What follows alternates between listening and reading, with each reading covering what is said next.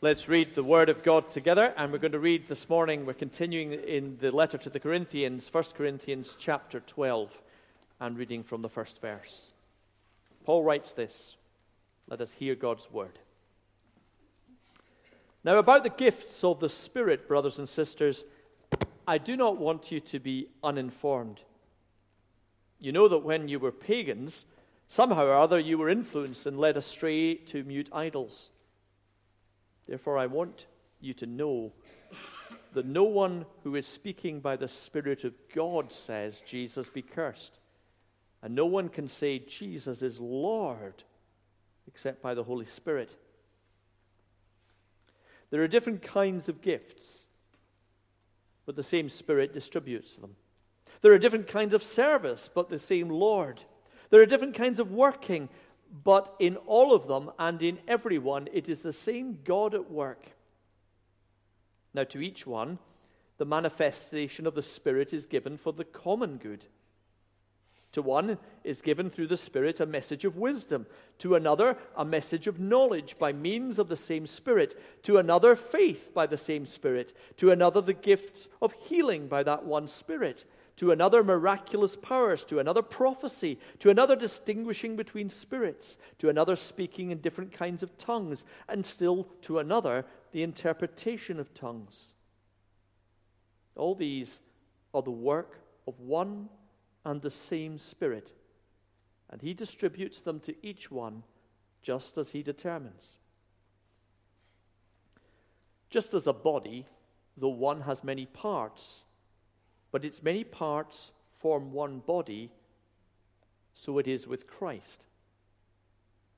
For we were all baptized by one Spirit so as to form one body, whether Jews or Greeks or slaves or free, and we were all given the one Spirit to drink. Even so, the body is not made up of one part, but of many. Now, if the foot should say, because I'm not a hand, I do not belong to the body, it would not for that reason stop being part of the body. And if the ear should say, because I'm not an eye, I do not belong to the body, it would not for that reason stop being part of the body. If the whole body were an eye, where would the sense of hearing be? If the whole body were an ear, where would the sense of smell be? But in fact, God has placed the parts of the body, every one of them, just as he wanted them to be. If they were all one part, where would the body be? As it is, there are many parts, but one body. The eye cannot say to the hand, I do not need you. And the head cannot say to the feet, I do not need you. On the contrary, those parts of the body that seem to be weaker are indispensable. And the parts that we think are less honorable, we treat with special honor. And the parts that are unpresentable, we treat with special modesty, while our presentable parts need no special treatment. But God has put the body together, giving greater honor to the parts that lacked it, so that there should be no division in the body, but that its parts should have equal concern for each other. For if one part suffers, every part suffers with it. If one part is honored, every part rejoices with it. Now, you are the body of Christ. Each of you is part of it. And God has placed the church, first of all the apostles, second the prophets, third the teachers, then miracles, then gifts of healing, of helping, of guidance, of different kinds of tongues. Are all apostles? Are all prophets? Are all teachers? Do all work miracles?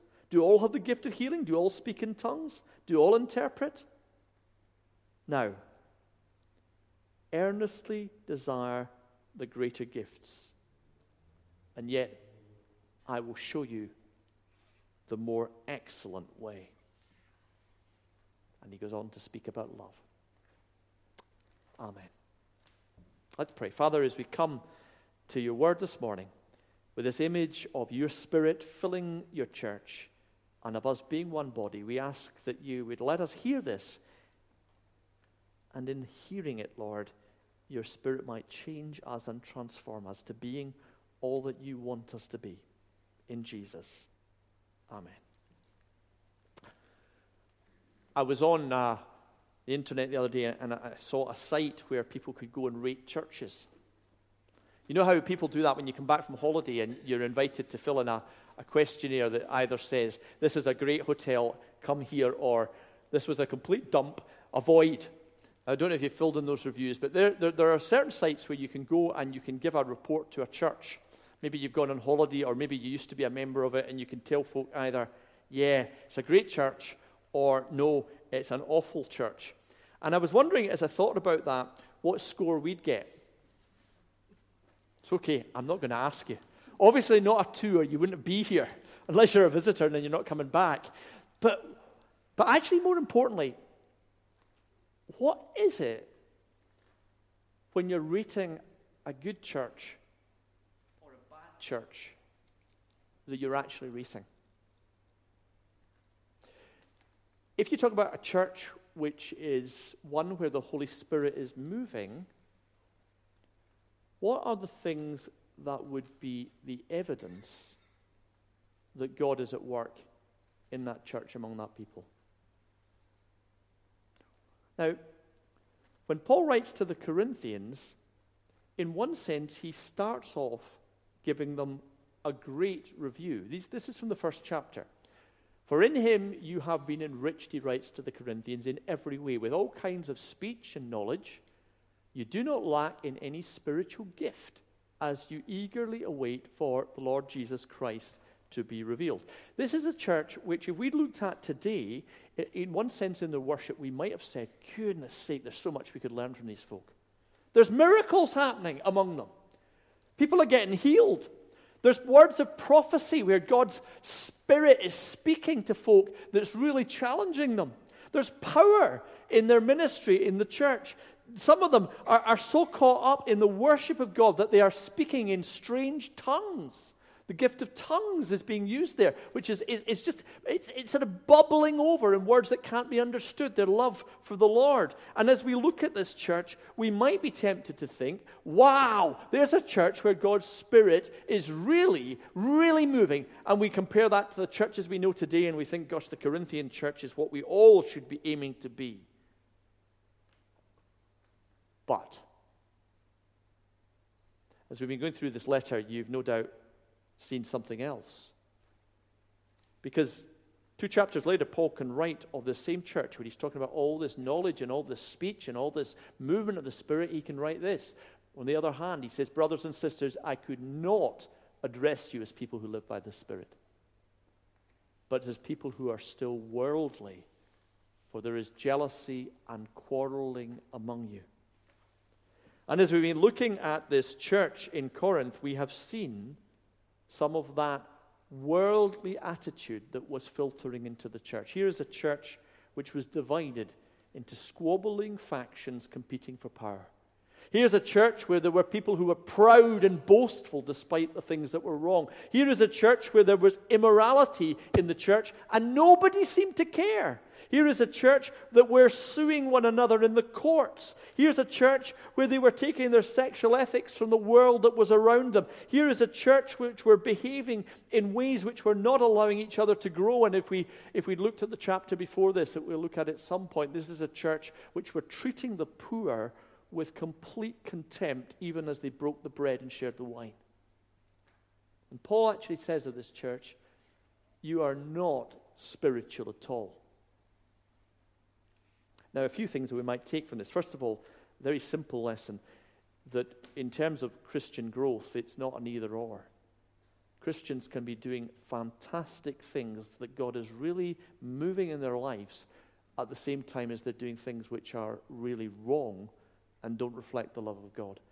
And that's not just different Christians. Sometimes that's the same person. If we look at Christian history, we can see that. Fantastic things that are done even in brokenness.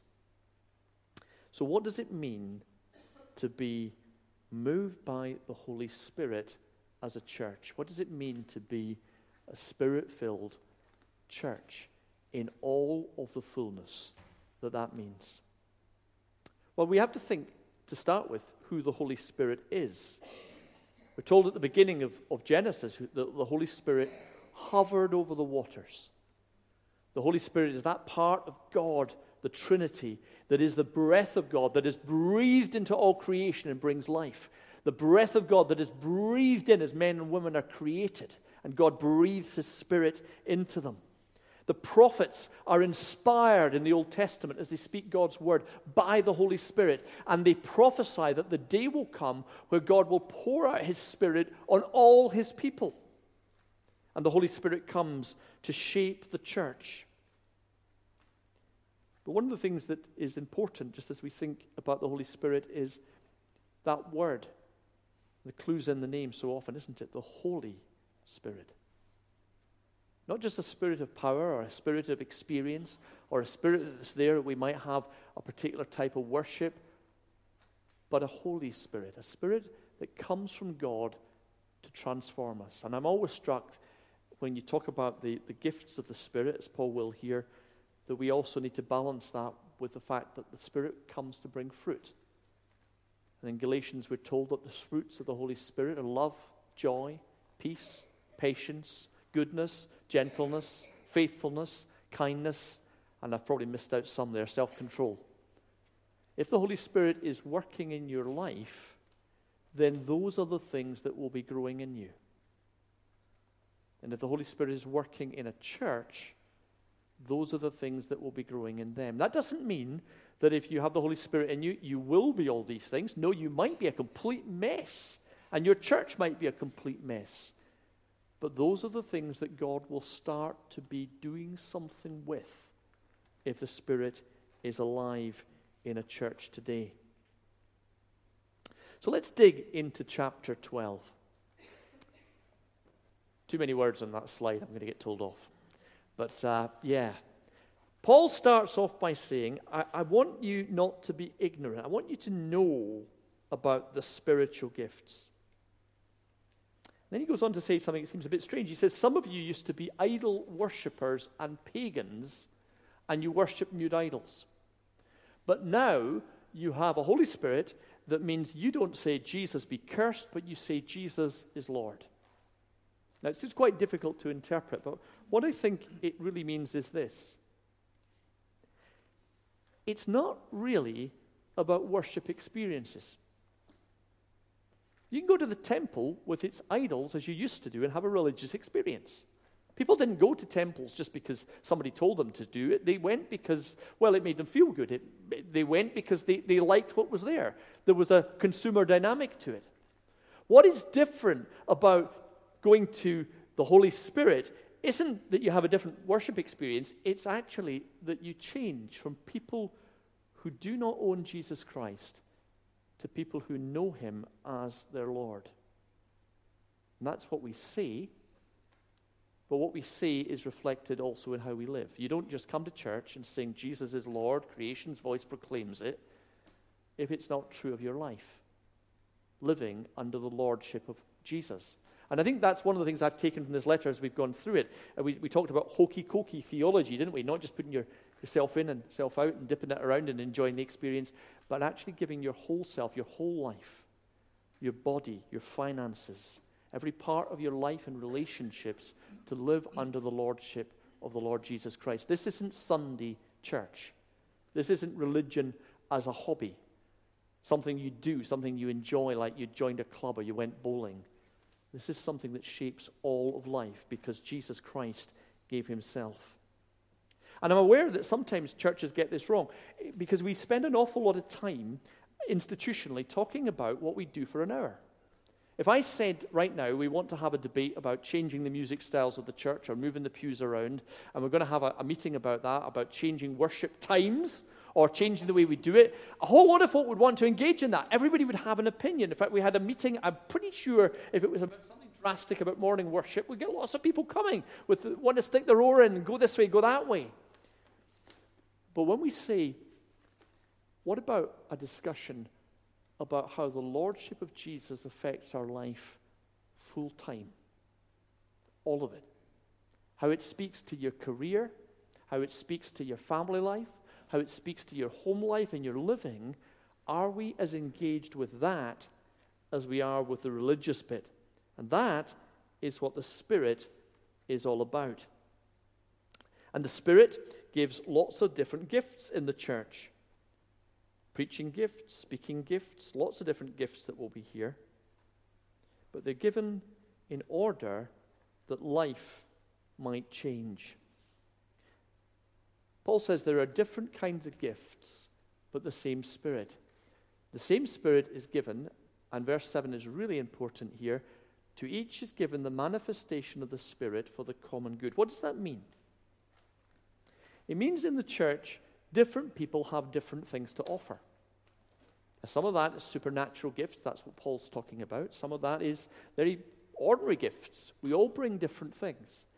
But all of those things should work for the common good, to help and build each other up as we live for the Lord Jesus Christ. Now, a few things that are here as we think about spiritual gifts. One is, this is really important in the church because a lot of our focus has been on the gifts of the minister. It's all right, I'm not going to talk about that just now. You can talk about that later. Most churches do, for better or for worse. But actually, what about the gifts that the people of God bring? I mean, for instance, I would just basically say this, that I know more people who have not rated a church highly because of what the person next to them said or didn't say that day, rather than what was said at the front. What type of welcome did I get? Did they look out for my children when I brought them? We used to go on holiday to churches, and I'll tell you, the churches that hadn't thought about the children were the ones that we said, we're not going back there. Didn't really matter about the sermon so much as that side of things. Are people loving? Are they caring? What's the church doing? These are the questions that folk ask. But the other thing that's very important when we think about gifts is this, that gifts are gifts. You know, I'm sometimes, when somebody does something terrific, we do give them a round of applause, don't we? And we say to them, you're really gifted. You're fantastic.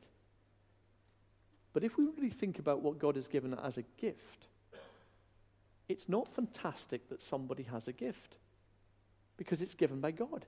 They haven't done something amazing.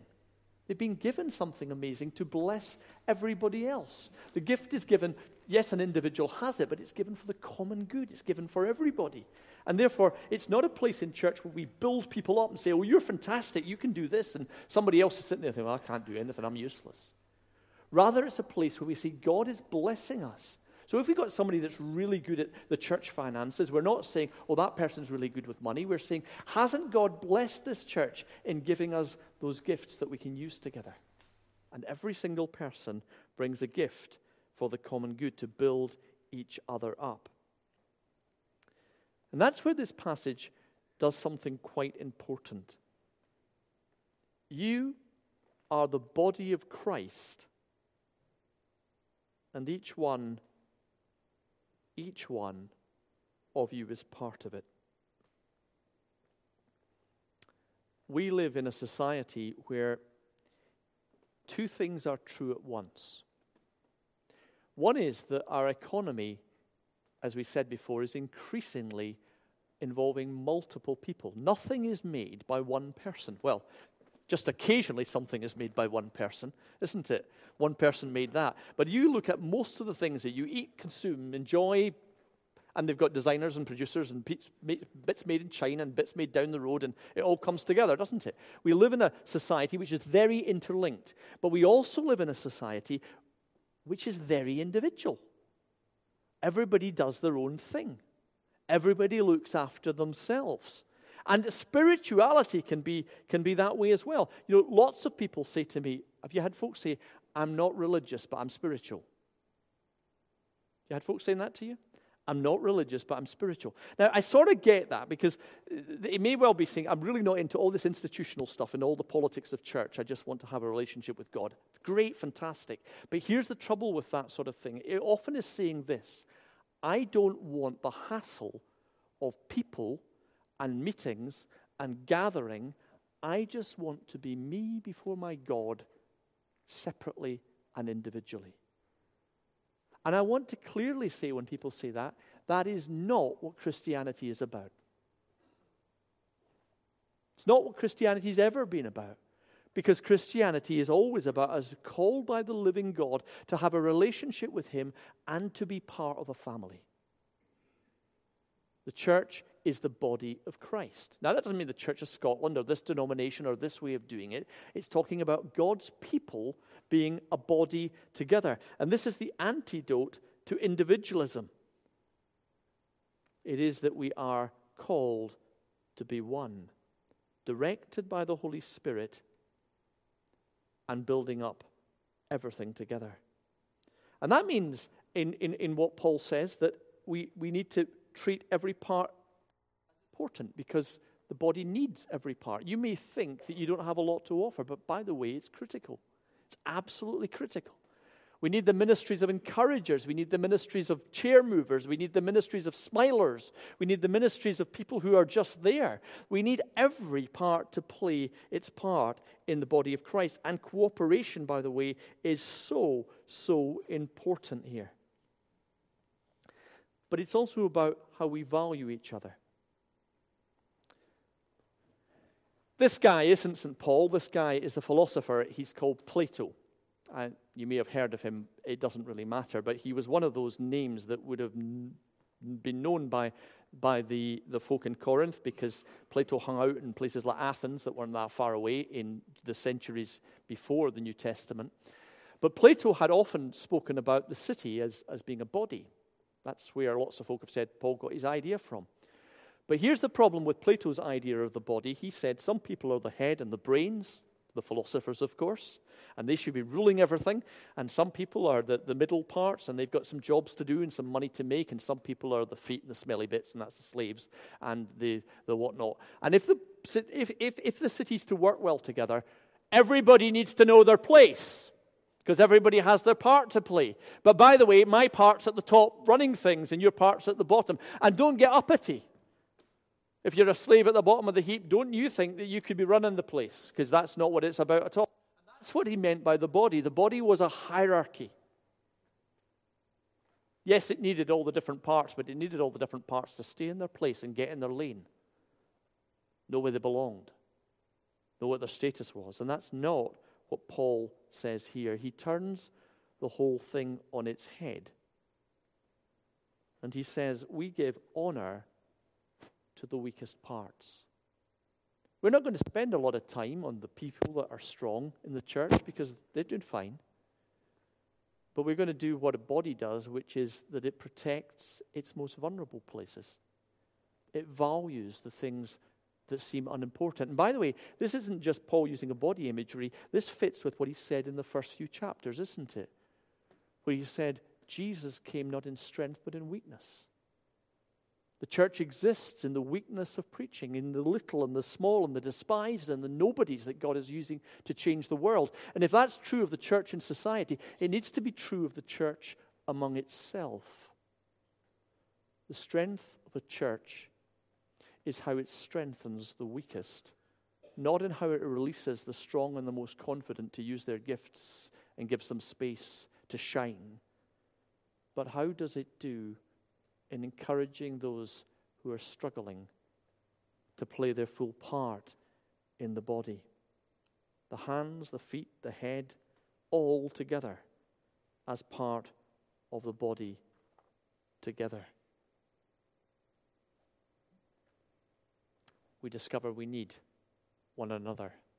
That cartoon's too small, but it's basically a hand and an eye, and the eye discovers it needs the hand to put the eye drops in the eye if it's to function. You are the body of Christ, and each of you is part of that body. Holy Spirit, if he is working in the church, it will be a place where we value and we honor and we put others above ourselves, just as Jesus did at the center of the whole thing. And if this passage is complicated, bear in mind something very simple, that after 12 comes 13. And after how does this body work and how does this spirit move and things that are complex, comes Paul very simply telling us, I will show you a more excellent way. And then he goes on in 1 Corinthians 13, in perhaps the most famous chapter in the whole of this book, to talk about love and what love means as we work together. At Harvest, we are reminded that we are not crofters living alone and feeding ourselves, but we are part of a complexity of our social order in our international world.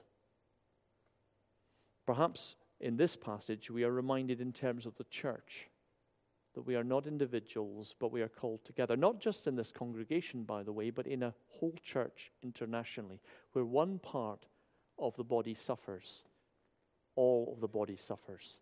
That's why we pray for the persecuted church, for the excluded church. That's why, by the way, that the growing churches of the world are praying for churches in Scotland, because they see us as the weaker part of the body that needs their prayers and their strength. It's why, as we hear the voices crying from Israel, Palestine, I would encourage you, amidst all the other voices, to listen for the voices of the church in that place. And by the way, a church that has been there since the day of Pentecost in that Holy Land. Pray for those among the Jewish Israeli community and the Arab community that are our brothers and sisters in Christ, just as we pray for all the people of that land. We are the body of Christ, and each one of us is part of it. Let's pray. Father, we want to come, and as we give you thanks for so many things, we would give you thanks for each other. We've clapped this morning the people with the visible gifts that play a part in our service. But today we would give you thanks for every single person that's part of our church. The people that have strong faith, and we know them well, and the people who struggle just to be part of things. Each one valued to you, each one that your Son died for on the cross, each one that you are perfecting into his image and filling with his Spirit. Enable us this morning, Lord, even as we talk and share together, to be thinking of each part of the body. Who needs encouragement and welcome or help this morning? And as we think of ourselves as part of a body in this place, so we would pray that we would see ourselves as part of your body right across this community in our presbytery planning, that we wouldn't worry about where we meet or where we are, but being a church across congregations, across denominations, owning the name of the Lord Jesus Christ and living in his lordship in this place. We pray for the church throughout the world.